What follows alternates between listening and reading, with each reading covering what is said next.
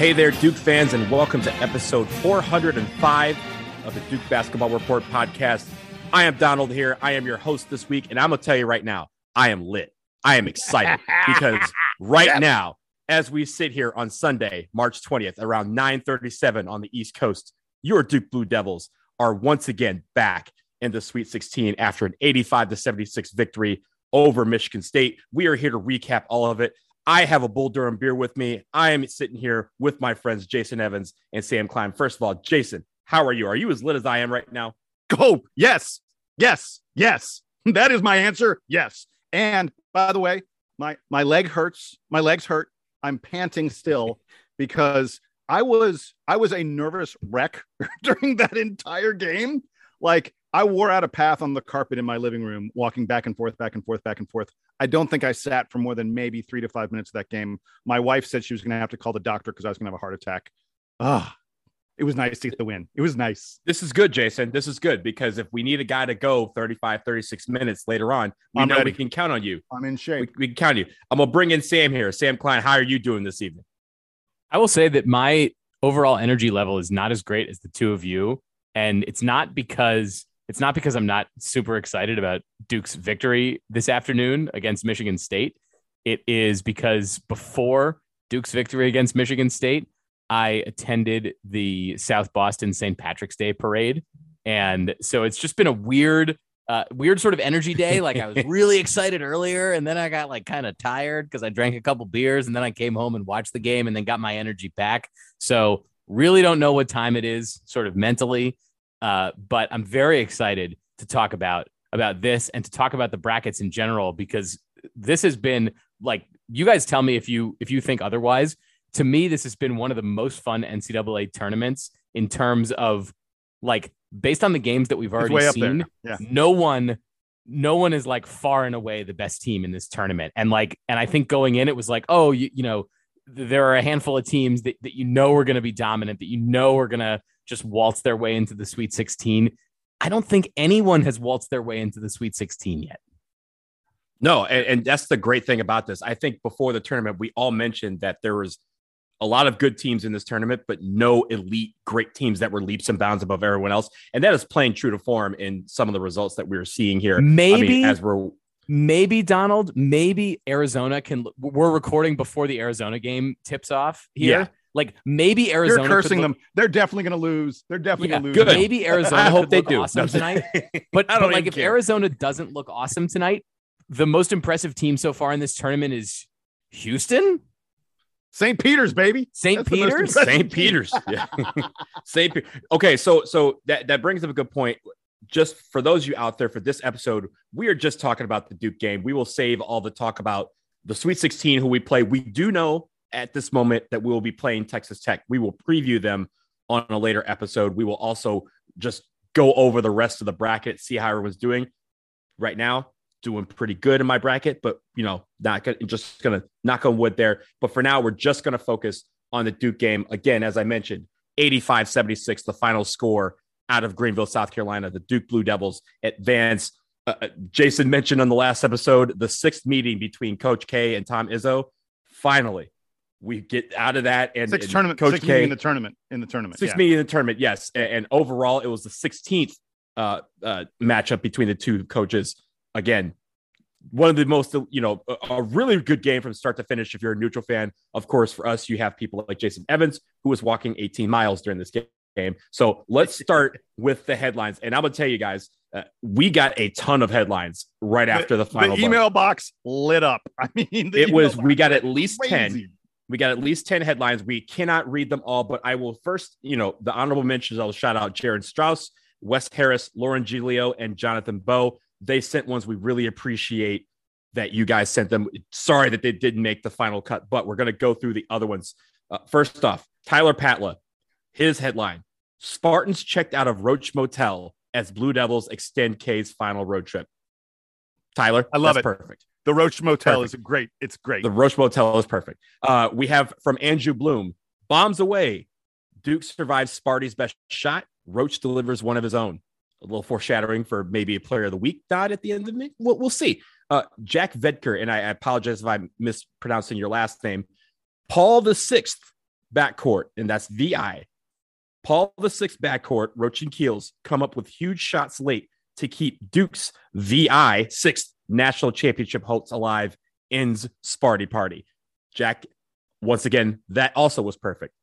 A lot of you are doing perfect tonight. We really appreciate it. And then I think the most simplest one, but also one that I thought was really cool, Tom Wildermuth, his headline, 1,200 equals 16.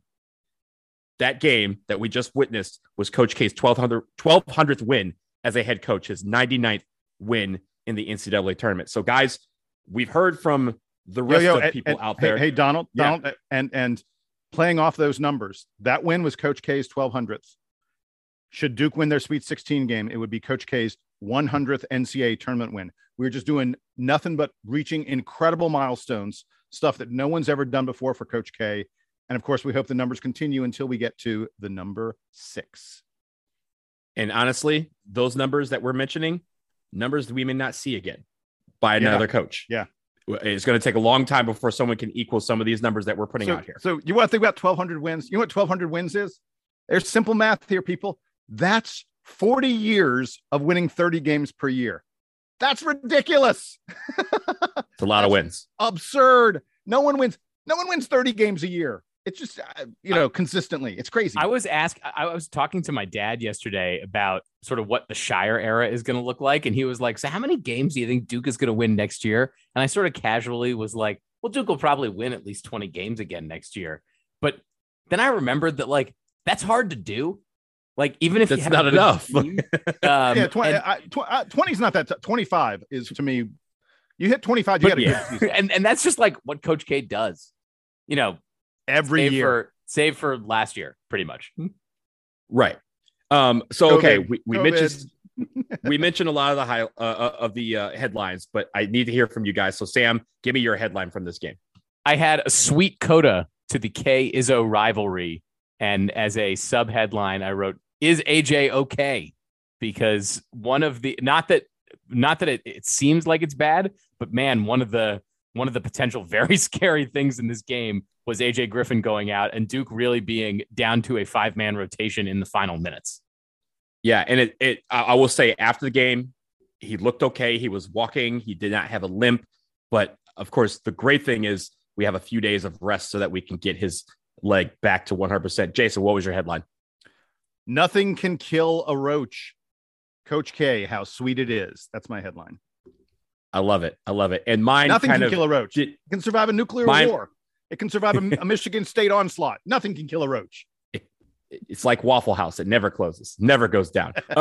Mine was playing onto that as well. Roach ensures K's final ride includes stop in San Francisco. San Francisco, the site of the Sweet 16. So guys, let's get into the good. Jason, I'm going to go to you. I'm not even going to prompt you because I already know what you're going to talk about. Give it to me. Jeremy Roach, my man. Let's go. 37 minutes played.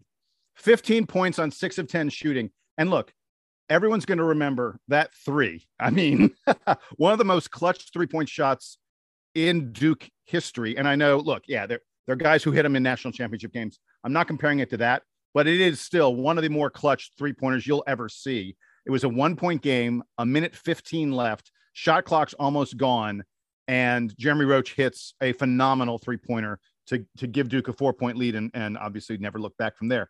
But I don't think what's incredible, Duke won this game. Jeremy Roach won this game for Duke with his ability to get to the rim in the half court.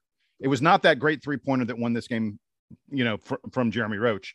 The thing he did to win this game was those incredibly difficult and dangerous forays into the lane that seemed to work almost every time. It was unbelievable. I said at one point I have a bunch of friends that I text with during the games.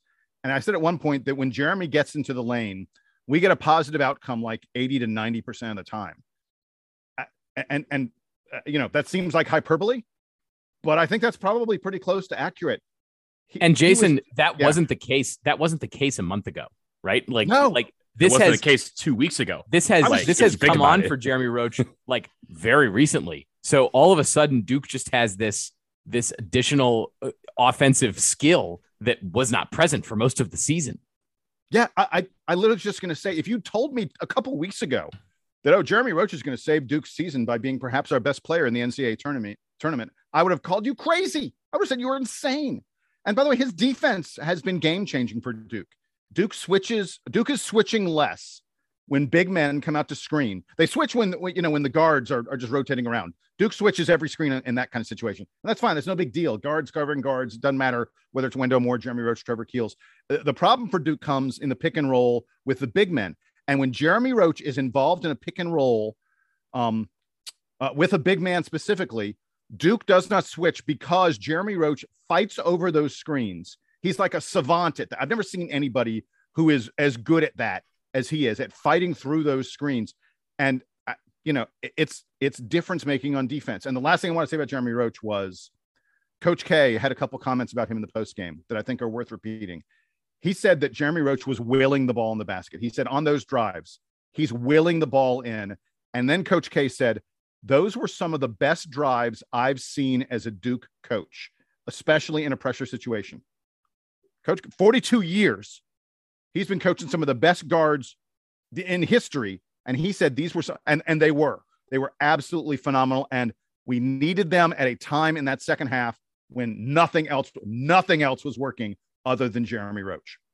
So for Jeremy Roach, a couple of things I mentioned, the 3-pointer that you mentioned at late in the game, as soon as he released it, because of what had happened in the game and how he had played in that game, that was the first moment where I jumped up out of my seat before he released it. As soon as he caught the ball and I knew he was about to shoot it, I jumped out of my seat. I put my finger in the air and I said, that's good. That's 3. That's money. He said in the postgame he knew it was going in. You knew it was going in. Yeah. But Jason, he had a couple of drives that I thought were cool, but the best play of the game was that fake Euro step that he did in the lane. He faked like he was going to go up. He faked out everyone out. Everyone in the arena was confused by that move. Yeah, it was terrific. And again, Jason, you mentioned his defense, the way that he was able to just like get around guys and still stay in front of his man. Again, another thing that was not present 2 weeks ago. We were talking about how, on defenses, they were going after Jeremy Roach and switching him on the big man. He has figured out a way. He knows that guys are going to grab him. And again, as the smallest guy on the court, especially for our team, he has figured out a way to keep in front of guys and make it where they have to make a bad decision. And it may not be them throwing the ball away because Michigan State didn't really turn the ball over that much. It's just them making a bad decision. It may be the guy who is taking the shot is not the guy that they want, or it may be that they're getting a bad shot out of it. But Jeremy Roach, I cannot speak enough about how well he did in this game. And really just, as you said, willing the ball into the basket at times, doing things that he has not been doing previously. And he has really just grown over the last couple of weeks. That I'm super, super proud of. Sam, talk to me about Mark Williams, because Mark Williams was the absolute man as well in the post. Yeah, as much as Jeremy Roach was the guy on the perimeter for Duke today, we talked about how Michigan State brings size and depth to this game. I think highlighted by their big man, Marcus Bingham, who, like, I haven't checked all the draft boards or anything. I know that he's a senior, or at least he's experienced. I don't see why Marcus Bingham is not like a top tier prospect, because he was doing everything out there for Michigan State tonight. And Mark Williams was matching him, right? Almost. I mean, Bingham had 10 rebounds. Mark only had 8, but Mark Williams was blocking his shot. Mark Williams was frustrating him in the post. They had an incredible battle throughout this entire game. And Mark Williams was holding his own on defense against Bingham. Bingham was getting a few shots, but it's not like he was dominating Mark Williams in any way. And then on offense, Mark Williams was incredible at putting himself in the right position to get the cleanup flush dunks. He took a couple passes from Paulo Banchero on the interior. He was like in exactly the right place. And he had it was a total prayer shot, but he had one incredible step back jumper that we have not seen from the Mark Williams arsenal. So both on defense and on offense tonight, Mark Williams was incredible. I'll read you the stat line just to emphasize: 15 points on 9 shots from the floor, 8 total rebounds, including 2 offensive, 5 blocked shots. Let me repeat that: 5 blocked shots for Mark Williams. And just like we say every game, he was altering shots as much as he was blocking them. Michigan State really didn't get into, they scored 76 points tonight, but they didn't get into the rhythm I think that they wanted because Mark Williams was all over the floor on defense. It wasn't, you're absolutely right. It's not just the 5 block shots. He's such a difference maker on D because he does a phenomenal job of staying on his feet and intimidating in the lane. There were so many times that the Michigan State guards would have these forays into the lane that ended with them absolutely flummoxed about what to do because Mark was in there. He's not going for any of their fakes. And they're sitting there like, okay, I can't shoot it because this guy's going to swat it. And I guess I have to pass it back out and we need to reset. And suddenly the shot clock is dwindling now and our possession's becoming more and more desperate. Coach K in the postgame compared Mark to a hockey goalie, just protecting our net at all times. And I love that comparison. And I felt like Duke, more than anything else, won this game in the paint. I mean, we had to because they killed us from the 3-point line.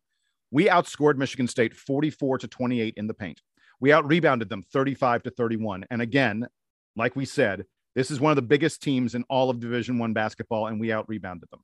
And Mark was, the single reason for that. And by the way, we have to shout out and mention, he hit an absurd fadeaway jumper from 15 feet with the shot clock expiring. Grant Hill, after that, said, I've never even seen him attempt a shot like that. And he's right. Mark Williams has never attempted it. He hasn't. And it's not like Grant Hill hasn't sat in on a few Duke practices in addition to watching I assume he watches most of the Duke games. Yes. Oh, he has season tickets right behind the scorer's table. Like he's there every game. He's on the board of trustees. The man is there. So Mark Williams had everything in his arsenal working today. And one thing I wanted to mention about him, when you knew at the end of the game that Michigan State was going to be fouling, Duke ran an inbounds play where we specifically got the ball to Mark Williams. Like the team sort of said, okay, who do we want at the line? Who's going to take this clutch free throw for us? Mark, you're the man. And I'm of the belief, I think that Mark Williams and Wendell Moore are the two guys that I want on the line with the game on the line more than anybody else. Those are the two guys that I feel the most comfortable with. Yes. How insane is it that he is a big man and we are saying that Mark Williams is the guy who should be on the line? And then really quickly, I just want to mention about Wendell Moore and the free throws. He's going a little bit viral. There's a lot of stuff on Twitter and such about how he closes his eyes, and like says a little prayer or something on those free throws. Wendell Moore does. And in the postgame, Wendell said he does that because it's his routine. He closes his eyes so he can lock in, and then he sees nothing but himself and the bucket. And he said, I feel like I'm the only one out there after I do that. And no matter how much noise there is going on, no matter what the situation is, I don't hear a thing. It's just me and the basket after I close my eyes, which I thought was a really great explanation. I think when it comes to Mark Williams, in addition to everything that you two just mentioned, I mentioned on the preview for this game, 4 things that Michigan State does that is, like certain like death and taxes, right? Hustle, rebounding, outworking, and physicality. They did all 4 of those things in this game, and we matched them on every single level. We beat them in rebounding. There was every hustle point. We were getting to balls. We were on the floor. We were diving. We were scrappy. Physical. We matched them physically. And just hardworking at the end when we were down 5 and we were able, and for us, we've seen that story before where it's ended in a loss. These guys found a way to come back and win. They worked hard to get to that. And that leads me to the next point that I have. The pressure that these guys are facing we talk about the pressure of the NCAA tournament, but this is different. As we all know, every single game that we walk into, this one goes to 11. This one goes to 11 in terms of pressure. It goes to every single game does. And it's only going to go up from there because every single game we approach could be the final game for Coach K. And I know these players understand that. Everyone understands. If you watch college basketball, you understand that. But I think the issue with it is that sometimes people buckle under normal pressure. This pressure, as you mentioned, is ratcheted up a notch. And these guys answered that bell. That last bell, again, when we were down 5 with a couple minutes left in the game, those guys answered the bell and they came out swinging and they fought hard to get that victory. So, Jason, I've talked about the pressure part of things. I want you to talk about the clutch part of things because I think these guys were clutch on a level that we haven't seen so far this season. The final 5 minutes for Duke was absurd at both ends of the floor. Duke finished this game on a 20-6 run that was unbelievable efficiency, and smarts on offense, and perhaps some of the best defense we've played all year.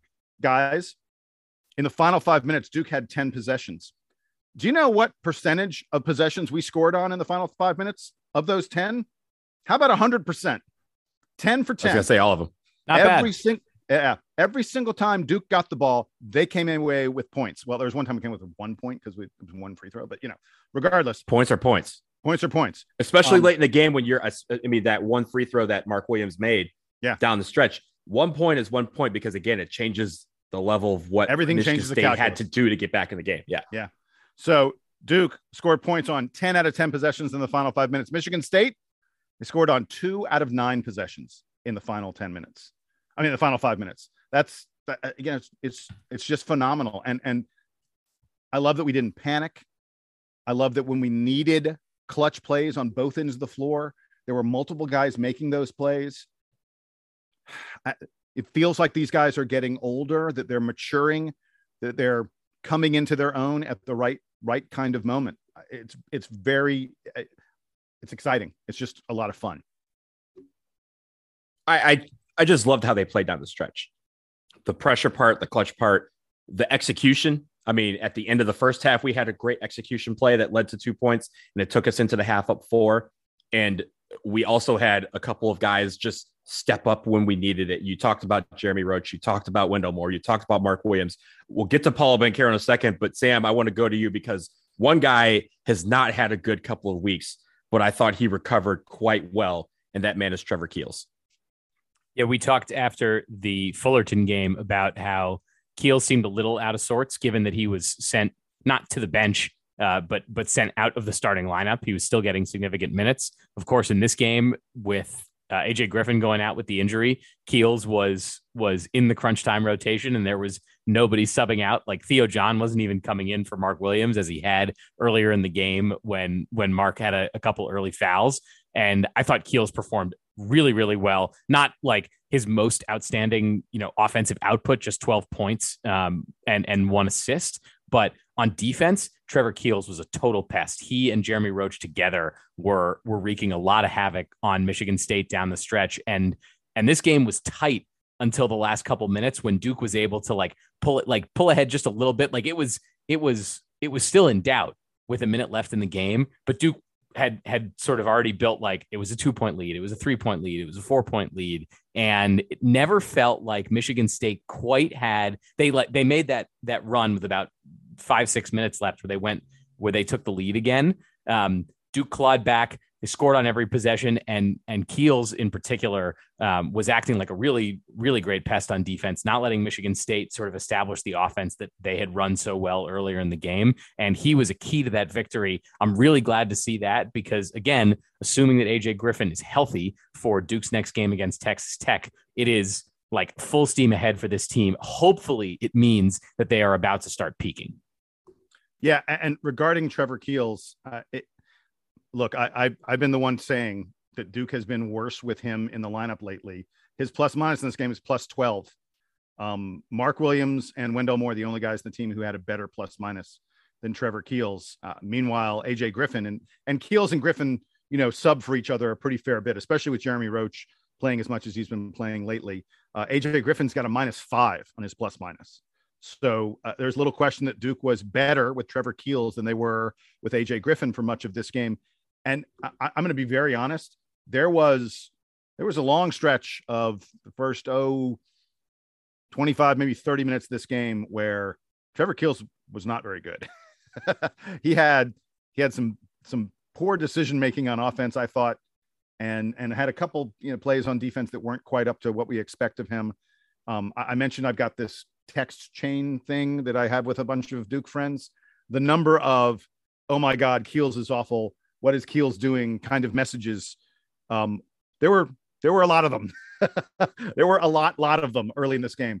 But then for him to have the intestinal fortitude to, 3.5 minutes left in the game and Michigan State's up 3 and he nailed a 3-pointer that frankly, if he misses it, I think there's a pretty good case that Duke loses this game. And Jason, just like I mentioned on the preview, I said all he needs to do is get one in there to give him some confidence. After that, I think he had a couple of plays where he got into the lane, was able to get to the rack, and either made the basket or went to the line and made free throws. Yeah. Yes. So I mean, for him, it is really not easy to screw up and feel like, oh no, I'm losing my place. Oh no, my draft stock is. Think about the pressure on these guys, and for Trevor Keels, in the face of that kind of pressure, he's no longer a starter. He's struggling on both ends of the floor. The team's down 3 and the ball comes to him and he nailed that 3-pointer. Yeah. I mean, there's no word for it other than he and Jeremy Roach have huge balls. There's that. I can't say it. That's just reality. Those two guys, they're walking around with their heads in the air, held high, and they're strutting because they had monster cojones in this game. Jason, in our chat, and for those of you out there, we as you guys know, we have a chat that we usually talk to each other during the game when we're talking to everyone else that we all know about the games. Jason asked us, "What's the emoji for big balls of steel?" And I just put a roach emoji because that's what that was. That perfect, man stepped up perfect. A big deal, but also Trevor Keels did as well. I do want to end the good by saying Paolo Banchero, I thought, had a great game again as well. I thought he was just as efficient again, just as aggressive on offense as he was in the first game against Cal State Fullerton. Was able to take guys to the rack. He got a couple of and ones. They had a couple of, I think he had maybe one 3-pointer. Check me on that. But no, he had two 3-pointers. He had 2. Yeah, and he had 2 back to back. He took over. There was a stretch in the first half and also early in the second half where Paulo took over, had some really nifty passes too. He had one pass to Mark Williams that was absurd. If I was an NBA GM, I would. Those are moments I'd be like, okay, yeah, I'm salivating. I'm taking this. I don't care where my pick is. I'm taking this guy. Yeah, I mean, 19 points, 7 rebounds, 4 assists, a block. Like the guy was all over the page, and he was all over the floor. He was doing anything and everything. And again, Jason, you mentioned there was a couple of times where he took over, and there's a couple of times where he kind of deferred and let other guys take over. So I really liked what I saw from this team. Just the hustle, the pressure built around them. They were able to manifest that into victory. And again, 1,200 victories for Coach K, his 99th in the NCAA tournament. And we have yet another Sweet 16 in our midst. We're going to take a break right here. When we get back, we do have to talk about the things we need to improve on, and we will get to our Player of the Week nods. Stick around. More on this game after this.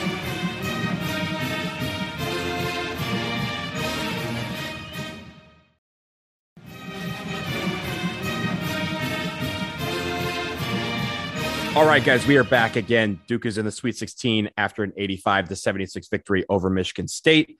We have talked about the good. We have talked about the headlines, and now we have to talk about the things that we need to improve from this game. And Jason, I will go to you first. Give me something about, we talked about some of the turnovers. Tell us about some of the turnovers in this game and how they kind of manifested into the game. Yeah. So actually the thing I want to talk about regarding turnovers, if you'll allow me to, is Duke's defense on turnovers. Michigan State is a turnover prone team. That's one of the things we previewed about this, about this game. Michigan State usually turns the ball over on almost 20% of their possessions. They only had 7 turnovers today. And this has been a trend for Duke lately, that we are not turning the opponent over. We're not getting a lot of steals, although Wendell Moore had a hugely clutch steal in the final minute. Trevor Keels almost had a steal in the final minute. So those were great. But for the most part in this game, Duke did not turn Michigan State over very much at all. And our defense was really bad at the 3-point line.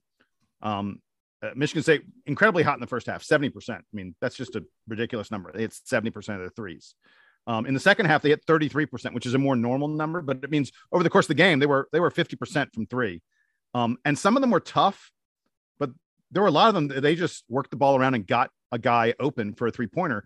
Duke has to figure that part out. We have to figure out how to stop teams from getting open threes, because thanks to Mark Williams, the long arm of the Mark Williams law, thanks to Mark Williams in the paint, teams don't score in the paint that much on us. If we can crack down on the 3-point line, then teams are really going to struggle to score against Duke. And it's been constant lately. Literally since the Carolina game, opponents have been hitting threes and not turning the ball over against Duke consistently every single game. and the quality of opponents keeps on stepping up. Duke needs to find a way to cut down that, or we're not going to keep on playing.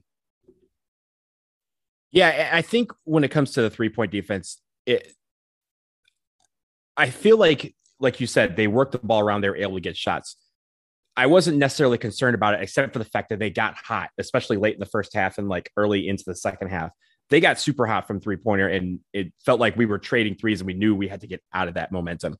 I think when it comes to the turnovers that we had, or just missed shots that we had, there was a few times where we did not get back on defense, and they were able to get out, especially Brown was able to get out very quickly and get a quick bucket at the other end. We clearly do not want that to happen because later on in the tournament, those 2 points, here or there, those hustle, moments can mean the difference between winning and losing. And we just need to curtail that, I think, when it comes to just focusing on getting back on defense and keeping guys in front of you. When we did that late in the game, Michigan State didn't have an answer for that. But if they're able to get out, we don't want to give an opponent easy points. Sam, anything from you?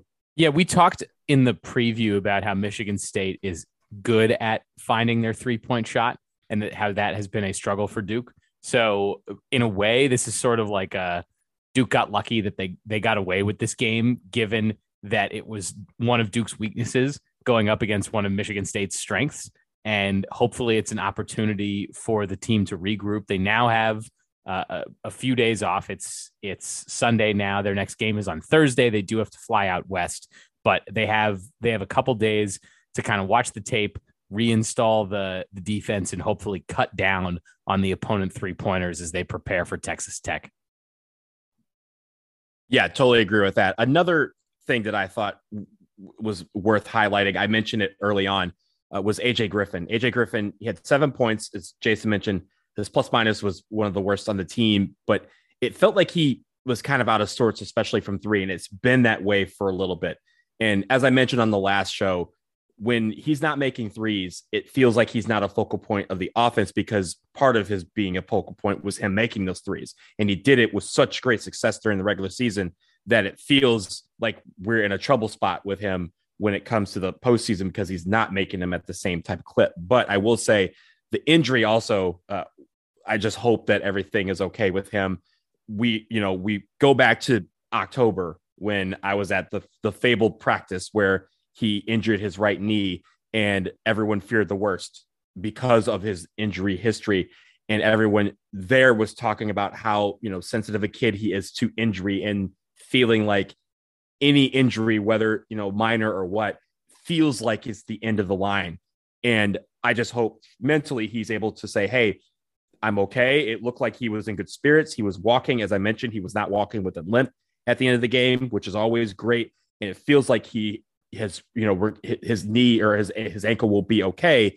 I just want to make sure that mentally that he's puts that behind him and says, hey, I can take a hit and get back up and keep going. I think that's the idea with him. But Jason, I want to go back to you because I know you have another thing related to Paolo Banchero.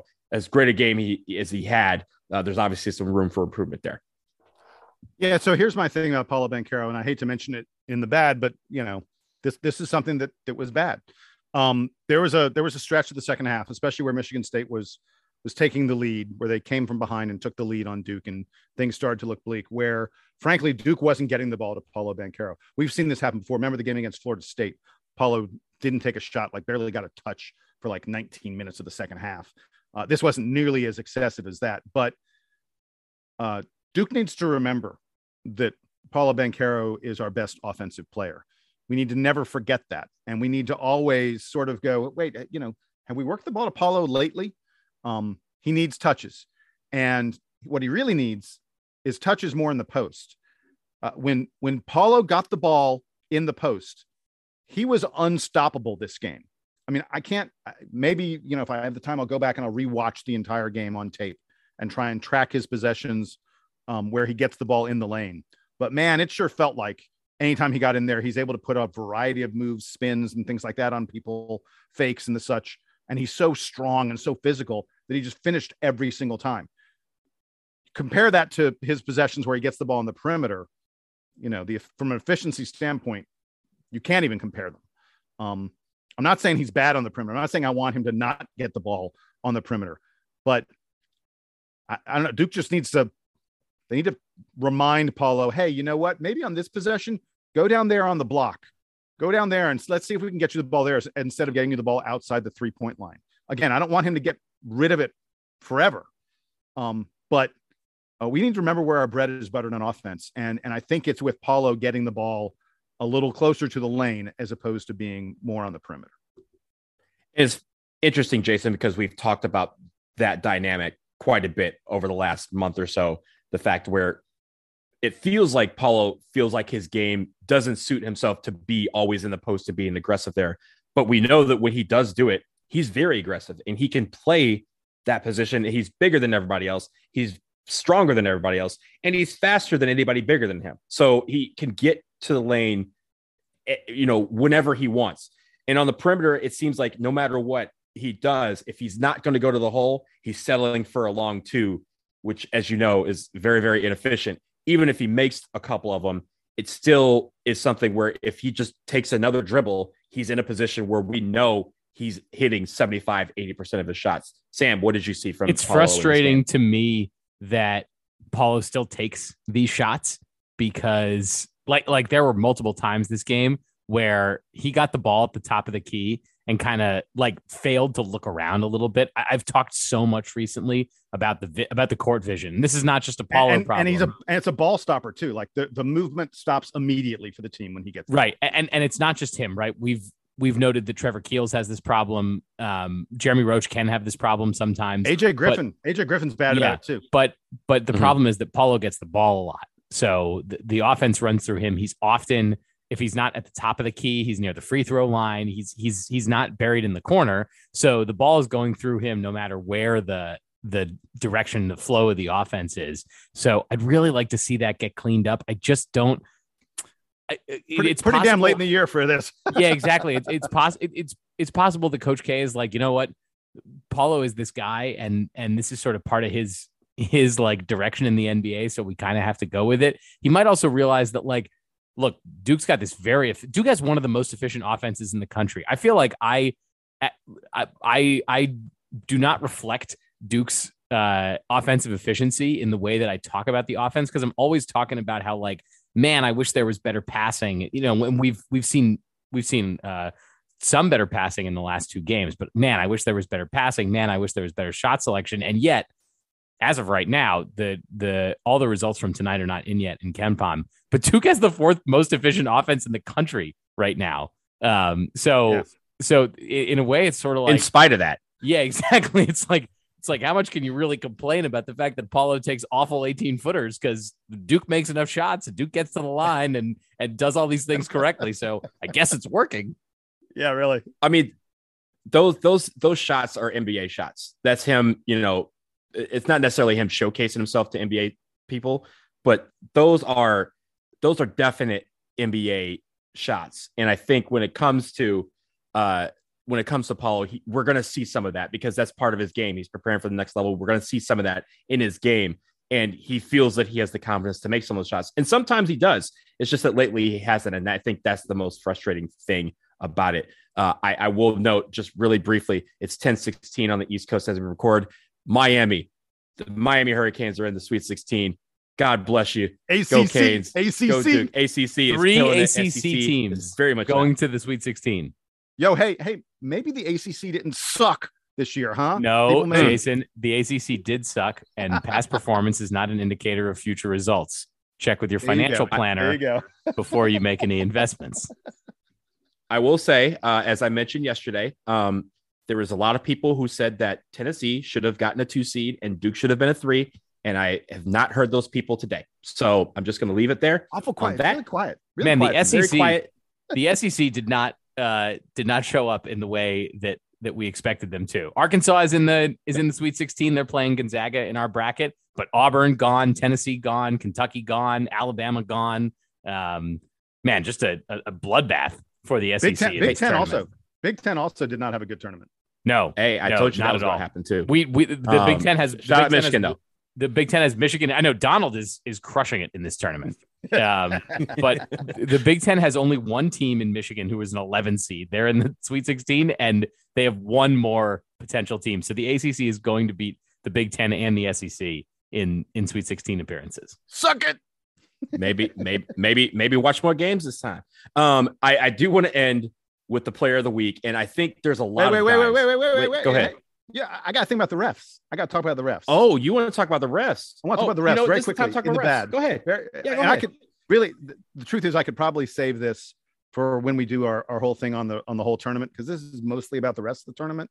Maybe I should save it for there. I don't know. I'll just mention it now really quickly. Maybe we'll get back to it. But just mention this game. Just keep it within the Duke world. Okay. All right. So in the Duke world, man, the refs were really bad early in this game.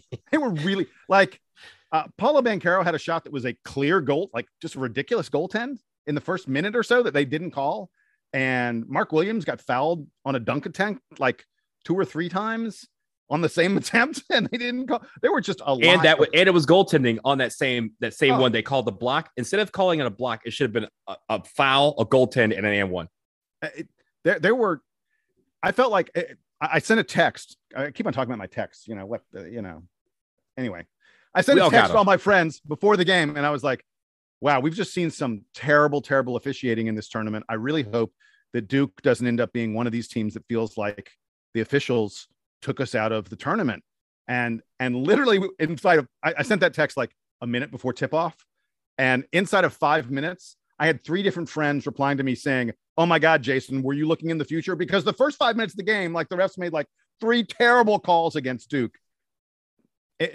I want to be clear. I think anytime you blame the refs for a loss, it's probably bad form. If you're really good enough, you should win it without the referees. That's the bottom line. That's the truth. But I think we should have an expectation, certainly, if not in the first round of the NCAA tournament, in the second round, now that we're weeding out those horrible first round refs, now we're on to the second round refs, there should be some expectation that they be, I don't know, a little bit competent. And frankly, there's a lot of incompetent officiating going on, at least from what I've watched. And I've watched a ton of games this year. Jason, you are absolutely right when you say that when you lose, blaming the refs for it is poor form. It may be true, but it's poor form. But we didn't lose. So what you said is absolutely correct. I will also note, for fairness' sake, that after that first few minutes where Duke got a bunch of calls against them, there were a few instances where Duke definitely committed fouls on Michigan State that were not called. So there was some wait, hold on. This is a Michigan State game. This is a Michigan State game. And I'm not saying that they do this illegally or that there's anything wrong with it, but Tom Izzo preaches, go out there, hit them hard. The refs won't call it every time. I mean, that's the way Michigan State has played defense for a long time. And it's fine. That's their style. That's the way they want to play defense. But Michigan State's, they hold, just like Virginia. Virginia does the same thing. They hold a lot. They bang on you a lot. And their attitude is the refs may call 50% of these, but they ain't calling all of them. And that's just the way Michigan State plays. If Duke played that way back at them a little bit, it ain't nothing. But yeah, it still doesn't matter. The refs were terrible. They were terrible. And if they were terrible to Duke's benefit, I'd be saying they were terrible too. And they were terrible both ways.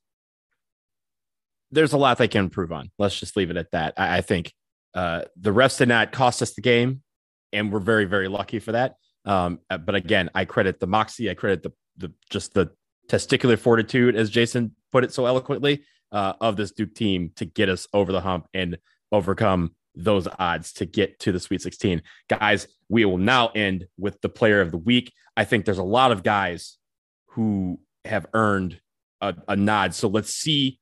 We kind of discussed it, but we went a few ways. Jason, who is your player of the week? Mark Williams had 5 block shots in the first game. Mark Williams had 5 block shots in the second game. Mark Williams shot 7 of 9 against Michigan State. He was 6 of 7 against Cal State Fullerton. Yeah, there are a lot of guys you could pick. There are a lot of guys who played really well for Duke. We won both games.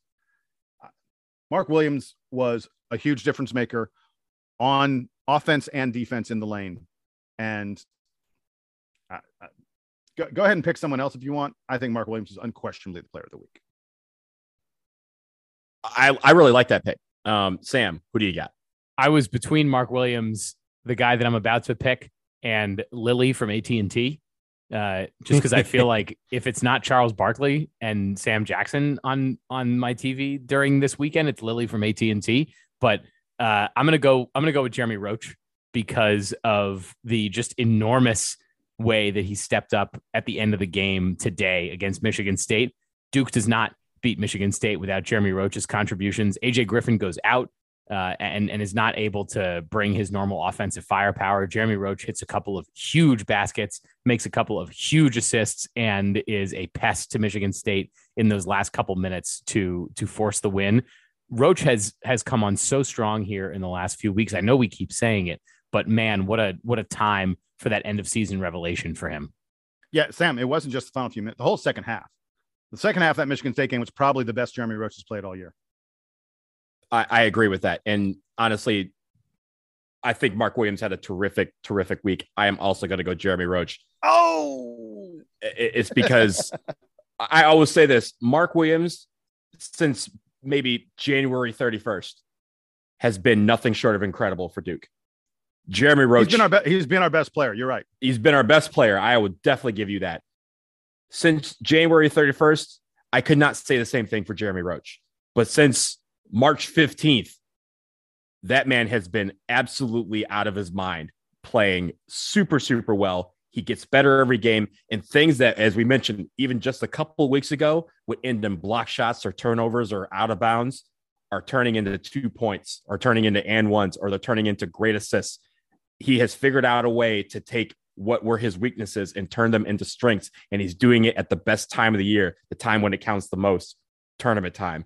And for that, I'm going to give him my play of the week. But that is no slight to Mark Williams, because I think Mark Williams had a fantastic week, just as he has been. I'm just almost giving him the Paulo Banchero credit that we were giving him early in the early year. We're like, oh, Paulo is always going to be great, so we're going to give it to someone else. Jeremy Roach has earned it. Mark Williams has earned it. Both of them. I'm glad, Jason, that you picked them. And Sam, I'm glad you picked Jeremy Roach so that I didn't have to be the only one. I'm calling it right now. Jeremy Roach will be all ACC next year, probably first or second team all, perhaps first. I could easily see him being first team all ACC next year. I am so here for the Jeremy Roach junior year. If his outside shot improves even a little bit, dude is going to be just ridiculous. I was wondering, on a completely different topic, I was wondering earlier in the show who was going to stand out in this tournament, and I mentioned that Arizona might have the ability to stand out. I'm not watching this game super closely because I'm trying to listen to the conversation that the two of you are having with me in this recording. But right now, there's about 6 minutes. About 6 minutes left in the first half between Arizona and TCU. Arizona's only up by 3. So let's say that Arizona is not looking dominant, even if they may end up winning this game. So it feels like this tournament field is about as wide open as it's ever been. And I hate to say it, but like UNC has been one of the most impressive teams this weekend. So it really does feel, as we're headed into the Sweet 16, like basically anybody could be great going into the Final Four. I hate saying it, so I'm not going to. That's how I feel about UNC. But we will talk about the rest of the NCAA tournament on the next episode of this podcast. We will also preview our upcoming Sweet 16 matchup against Texas Tech. Again, that will be Thursday night. We don't know the time at this point. We should know those times by the time we record next, but that will be at the Chase Center in San Francisco. So everybody on the West Coast, get your butts to San Francisco. It is on. Yeah, Donald, I believe that the time should come out late tonight. So correct. Duke fan, like I think by the time folks are listening to this, you can look up the schedule and know, so that when we do preview it in a couple of days, we'll have all the exact times ready for you. And let's just get the gripes out of the way early, that whatever time Duke gets on Thursday is going to be late, even if it's like the early game of the two West Coast games, because Gonzaga is going to be in the late game. And if Duke does manage to get to the game on Saturday, it'll probably also be late, although it's Saturday. So no complaining about late games on Saturday, but yeah, late game probably on Thursday night. Yeah, but you know what? We're here for this. These are minor problems that we love to have when it comes to March. This is why we do what we do. So this is episode 405 of the Duke Basketball Report podcast. For Jason, for Sam, I am Donald. Thank you all so much for tuning in. Duke is sweet once again. We already knew it, and now it's official. Let's go on to San Francisco. Duke band, carry us there. Take us home.